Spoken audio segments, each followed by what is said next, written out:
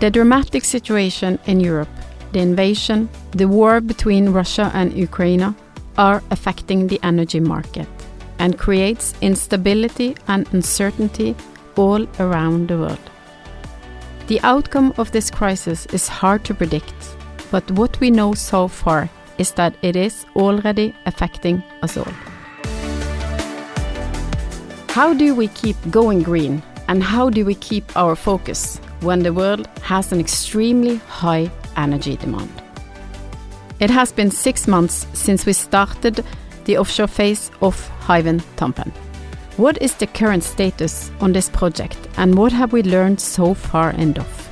How does the Hywind Tampen project fit into the big energy picture? My name is Marianne Møgster, and I am your host in DOF Talks. Today I am so lucky that I have 2 guests with me here in studio to answer these very important questions. Jan Christian Haukeland, also known as JK from DOF, and Harald Solberg from Norwegian Shipowners Association, Norges Rederiforbund. Today we will focus on energy, and especially greener energy, as this is of major importance for the maritime industry. And I know this is a subject that is on your desk more or less all day, and that you are both very keen to talk about. So I'm very much looking forward to this chat, and a very warm welcome to both of you.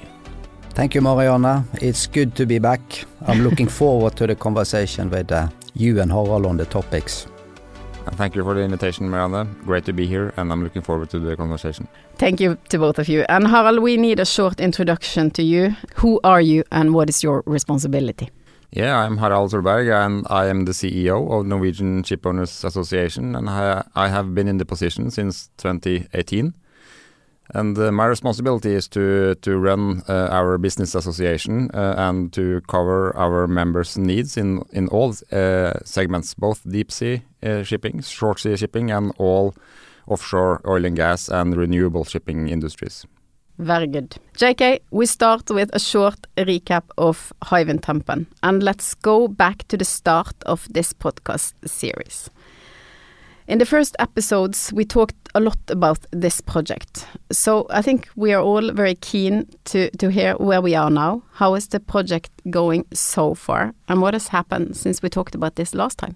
Yeah, no, thank you, Marianne. I think I'll start with a headline. I think it has gone extremely well. Good. Of course, we were very concerned about a few things when we were sitting on the roller coaster here and getting started with this project. But all in all, I think the headline should be that it has gone well, or very well. Maybe a bit of the status into the details then is that we were supposed to install 19 suction anchors with the Skandi Skansen. That went very well. It went better than planned. We spent less time offshore than what was estimated, and maybe we were a bit lucky, but also I think you earn your luck by being well prepared. Then for the installation of the turbines, that has also gone well, but we have only installed 7 of the total of 11 turbines, so there are still 4 turbines to be installed. The status on the 4, they are at the assembly yard. Yeah, in Gul. In Gul, yeah. Sløvåg, as we say, Wergeland base. So the last one I spoke to Fredrik, the project manager, just before I came over to the studio here, and he told me now that the 4 turbines are out on the mooring system. So, and the big crane has left the site. That was starting to be demobilized on the 15th of October. This is the big crane that has been required to install or assemble the turbines. So there are 4 turbines sitting on, 4 different anchor systems in the fjord, and we are going to conduct what we call the winterization of the 4 turbines. So they will stay there, and then the plan is to go out in April, middle of April, end of April next year, when the season starts in the North Sea, to install the last 4 turbines. So in summary, the 7 turbines that are out there, they are connected up. I also understand that they are producing energy. There are still 4 to be installed, and the plan for us is now to make sure that they are looked after over the winter, and then we go out in April next year. Good. Can you say short, JK, what has DOF learned over the last months from this project? I think, and that was something there are many learnings, but if I could try to keep it to a few short and maybe sweet or key ones, I think it's really to understand. I mean, Hywind Tampen is a relatively small project in the size of forthcoming projects.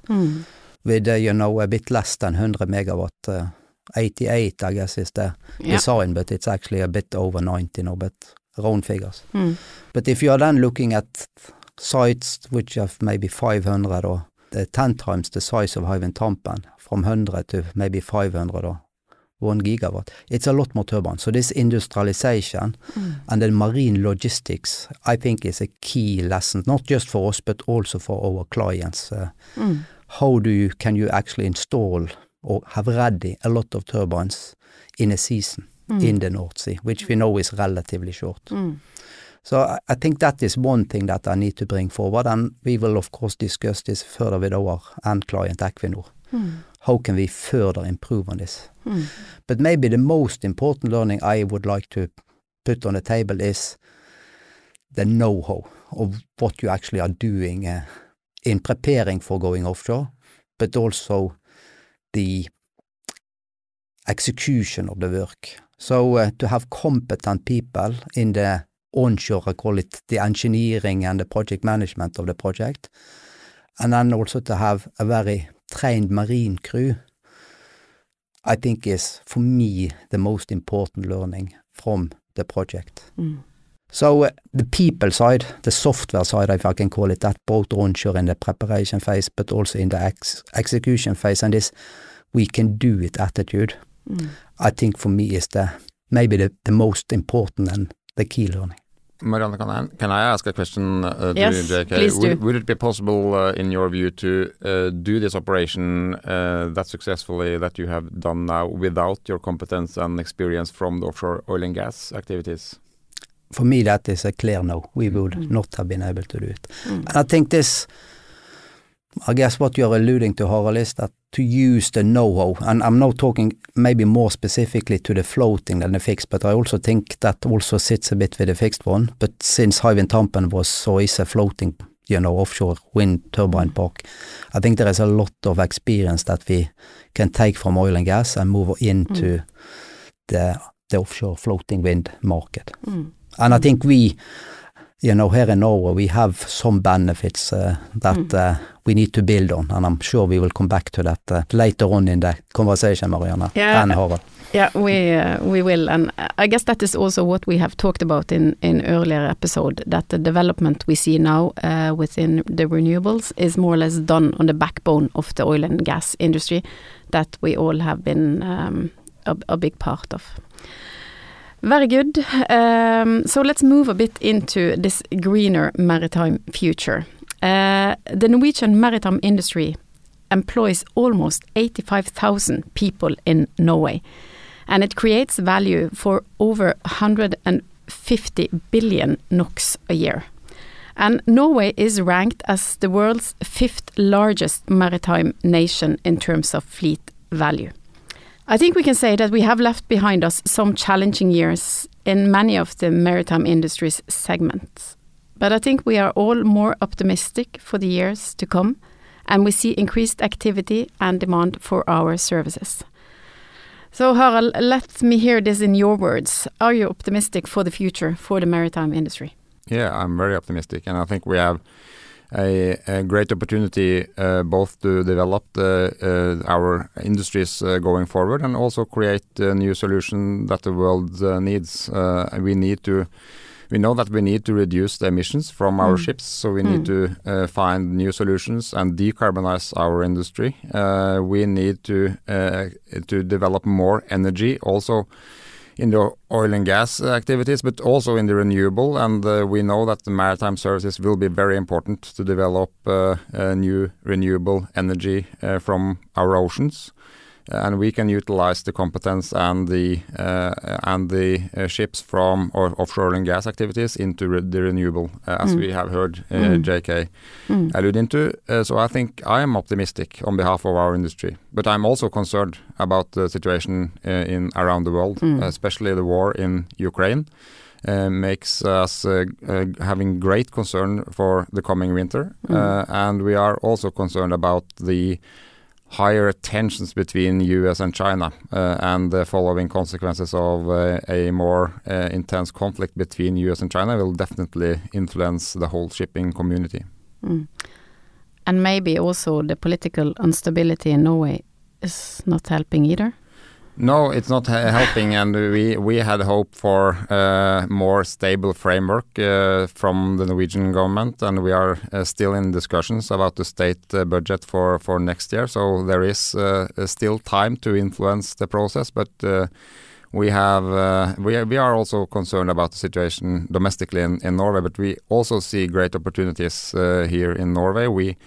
We think we have great opportunities to develop our own energy sector to increase the amount of renewable energy from the Norwegian continental shelf. But we need to have a more stable and forward-leaning framework.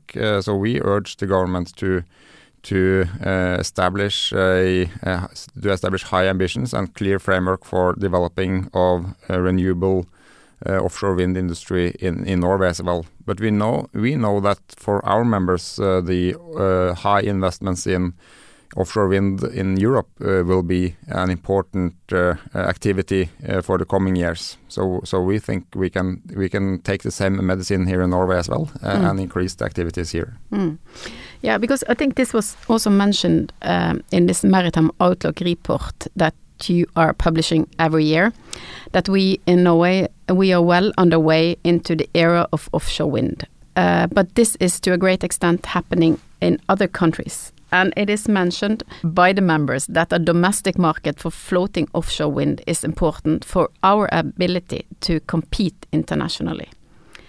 And it's also further mentioned that the government strategy for offshore wind does not provide the necessarily momentum. I think both of you have a reply on this. Yeah, from my part, I definitely agree with the quote. With the report. So, but we think this is a great opportunity for the Norwegian industry. And if we look and compare to the offshore oil and gas industry, we have gained international competitiveness from our home market in offshore oil and gas. But now in the renewable area, we have the opposite. We need to develop our competitiveness on foreign continental shelf and bring the competence back to Norway. And we think the government should step up and create a home market. We know that the home market is very important to develop new technology and also increase the competitiveness internationally. So we are we are pushing hard on the government to do the necessary conclusions on the frameworks and on the development of a Norwegian industry. JK? Yeah, and as you know, I've also been quite vocal about even in this podcast, last time we spoke, Marianne. So this is something that is, I would say, very close to my heart. And I don't understand why the Norwegian politician doesn't see this opportunity, because we are really, really behind. The targets are a bit, I would say, wishy-washy. So, what is our ambition as a nation? I think, and I concur 100% with Harald, the reason why we have done so well in oil and gas is because we have had a very strong home market and have been able to develop technical solutions and competence that we have been able to export abroad. So you could maybe say that the Norwegian home market has been a bit of a laboratory for us to develop technology, but also the human capital related to the developments. And I think we need to, mirror that model in Norway going forward. we are, because of, I guess, the DNA of the people, we are used to harvesting from the sea. I think that was also your introduction to this podcast, Marianne. Even my relatives used to be fishermen, you know, so we are very close to the sea, and to harvest from the sea, if it's energy or if it's food, that will be for, I think, for the next decade or 2 or 3 or maybe for the next 100 years. So the next era now, and moving into a greener situation, is that how can we as a nation harvest more from the offshore wind market coming up? And then you have the fixed and you have the floating. But the Norwegian government and the parliament need to make sure that there is a framework around it with very, very clear ambitions that we can survive within. We have seen some improvements, and I think it's mainly driven by, again, this crisis that we see now in Europe around energy, that there is more urgency around getting, a solution or more firmer solution on the table. But I would still claim that UK are light years ahead of us when it comes to having some very, very clear ambitions. What is, of course, exciting, if I should say 2 words about some things that I would call positive, is that Equinor are now looking very closely at accelerating a plan to develop what they call Trollvind, and that is to electrify the Troll area and put in 1 gigawatt of turbines. That is roughly 65 to 70 turbines. And that they are looking to do in 27, 28, and that, if you talk about 27, is only 5 years ahead. And it's, next door, to where I guess we are operating from. So it's just outside the Sognefjord, where we have been working on Hywind Tampen.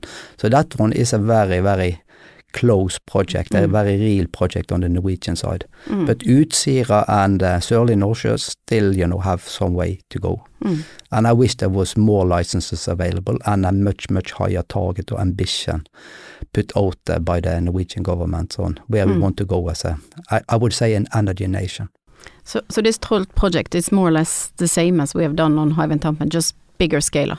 Yeah, they call it, it is, how do I say it, it's Hywind Tampen on steroids, So instead of 11 turbines, we are talking about bigger turbines, some nearly twice the size, from 8 to 16, 15, 60 megawatts, so bigger turbines.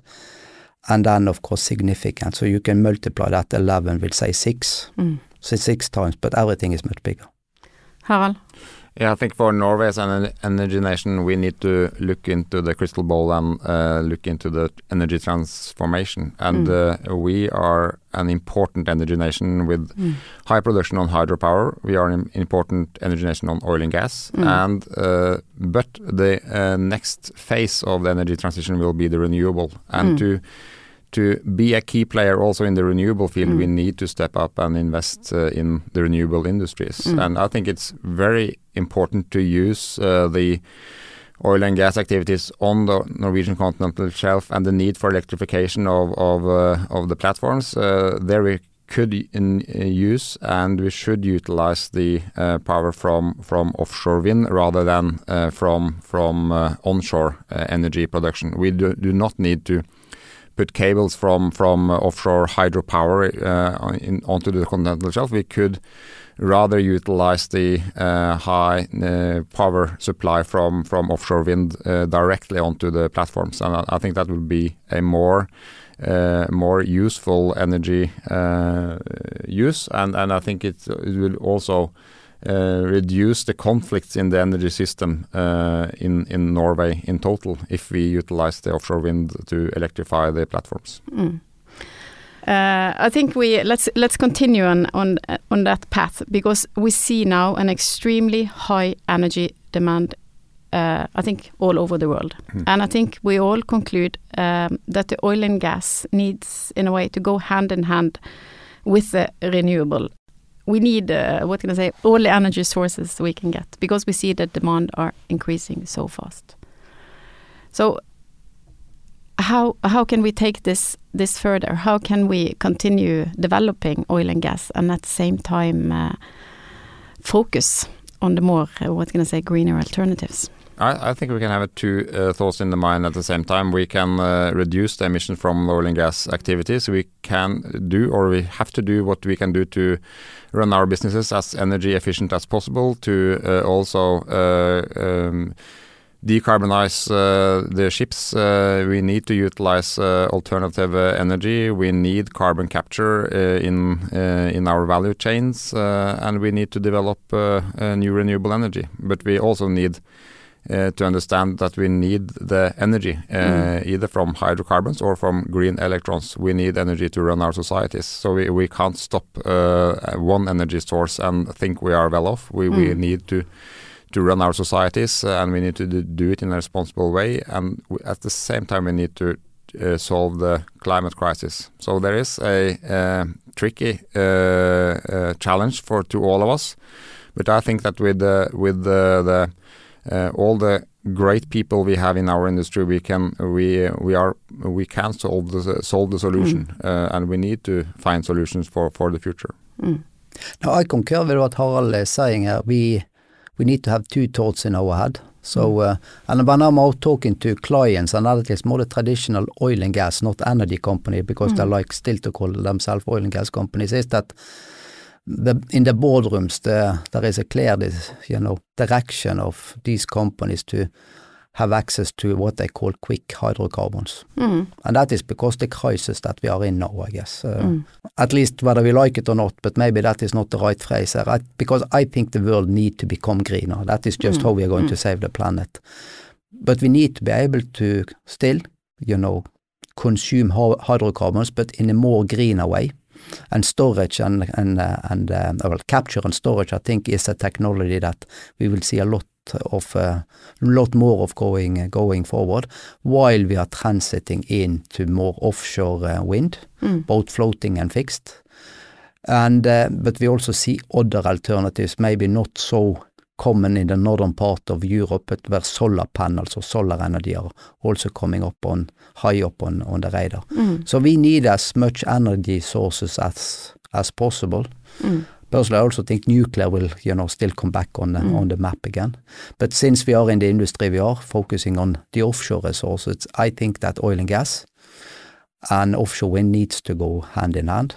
And we need to make sure that there are clearer plans for the need of our, call it support to develop that industry. And very often we see it's the same clients. It's also traditional oil and gas company transiting in to become, energy companies that is needing, to invest more in things like offshore wind. And what Harald mentioned, when you are looking at what is maybe the next natural step for some of these companies, is to, instead of take electricity from shore, is to put an infrastructure around existing platforms and run them, with the power. And maybe there is so much surplus power that you can actually say that you have what we call these hybrid cables that is sending the electricity ashore. Back again. And I think in the green transition, we also will see a lot of interesting prospects when it comes to seabed mining to extract minerals from the seabed. And that is, of course, also a challenging industry, because it is very easy to stop from the environmental side to say no to seabed mining. But I think for the green shift, we need the minerals from the seabed. So I think it's more a question on how to do that activities in a sustainable way going forward. So I think when it comes to offshore opportunities, we need to still develop our oil and gas activities. We see a lot of interesting prospects on the offshore wind, and we see also interesting projects on seabed mining. So in total, I think the future for this industry is very interesting. Very interesting, and I think also very, very busy. There's a lot of things that we are going to do. But we have to touch upon decarbonization and this alternative fuel that we have been talking a lot about in all companies along the coast. And for us to reach our ambition to reduce our carbon footprint, we really need to focus on that. So Harald, where are we going on that part? I think we will develop several paths going forward. There is no quick fix on this. There's no silver bullet. No one solution. Not one solution that fits all. We know that for instance, in the ferry sector, batteries and electricity fits well, but batteries and electricity will not work in short sea shipping or deep sea shipping. So we need to find other alternative solutions. So I think, from the NSA perspective, we say that we are fuel agnostics. We don't believe in fuels, so we think different segments have to develop different strategies. But now we see a lot of interesting projects going on hydrogen, on ammonia, on biofuel, on carbon capture and storage on board ships, actually. So I think we will have a future where different segments explore different alternatives. And I'm very proud that the Norwegian maritime industry, we are in the forefront on developing alternatives. But I think there's one very important message, and that we can't accept any unsafe solutions on board. So we need to take care of the safety of all the seafarers on board when we develop and try to find alternative solutions and alternative energy. How can the government support us here? Or what can the government do to, force this in a good way? I think we can spend the money right and to influence and to speed up the development of alternatives. I think we should put a price on carbon and we should use the money collected from the price on carbon to reduce the risk for the ship owners in investing in new solutions. We know that all other solutions to the current energy, to the current fossil energy, they are more expensive, more risky. So we need to de-risk for the ship owner the investments in alternatives, and that could be done through a price on carbon and spend the money collected to de-risk the investments. And we have done that in the NOx side. In Norway, we have the NOx fund, and from 2024, the ship owners will probably pay into the European Union quota system, and this money collected in the EU will come back to Norway for the shipping industry's part. So I think, or we are working towards the Norwegian government to spend this money in a green transition scheme for the shipping industry. I support Harald on everything he's saying. A bit just from the DOF perspective, of course, is that we have different types of vessels, PSVs, anchor handlers, and then bigger construction boats. And some of them are operating more locally, where maybe the local rules and regulations in Europe, if you can come up with some kind of common taxonomy for instance, CO2 or NOx emission, that can maybe kick back to the owner. Then for the more global assets, 1 year that could be, or half year that could be in Brazil, the next they are in working in Australia or maybe in Africa, where there might be very different, solutions and also maybe very different infrastructure. So for instance, to have access to ammonia or hydrogen in Angola, I don't see that happening, within this decade. And I think therefore we need to look at this with the different types of vessels we have in DOF. We need to monitor this, but with a very clear mind that we need to be part of the technical development of the solutions. And of course I support Harald 200% on the safety side. Harald, you have a comment? But I think Christian has a good point, and I think in the future we will not necessarily have the access to the same energy in different parts of the world. So I think many will think to build or invest in dual fuel capacities that can utilize different energies depending on the operation. Yeah, depending on where you are in a way. Yeah. Very good. We are in a way coming to an end of this very interesting conversation. It has been a very good chat. Any ending comments from you, Harald? I think the most important thing to realize for us as an industry that we need to attract the right talents to our industry. So we need to drive our industry in a high speed in the right direction and attract the best people in the world to solve all the challenges that we are seeing. So I think it's all about people. When it comes to an end, we need to have creative minds and we need to have people with a purpose in our organization. So I think for us as an industry, it's very important to underline that we have great opportunities and we need to attract the right talents to our industry. And I think also what we have talked about is cooperation and collaboration. We cannot solve this alone. We need to work together. This is not a competition. Here we need all hands on deck. JK, any comment from you on this? That was my point, if I could add, because I 100% support Harald on his comment about attracting the right people and retain the right people, develop the right people, both onshore and offshore for this industry. And remember, it's a big industry. I also would like to maybe vote a bit for the female part of the population around the globe, that they also have a job or opportunities in the maritime sector. I think that is important to also highlight that it's not just male people that can work on board a vessel. And I mentioned, the competence when I spoke about Hywind Tampen. And I think these operations become, at least from our side, more and more complex. At the same time, there is a huge technology development taking place in parallel, where maybe within this decade we can actually run more of the operations from shore. Who knows? But this is a global problem when you are talking about the energy crisis, but also the transition. And we have to work together, companies cannot solve it on their own. Groups of companies cannot solve it on their own. We need to lift this together.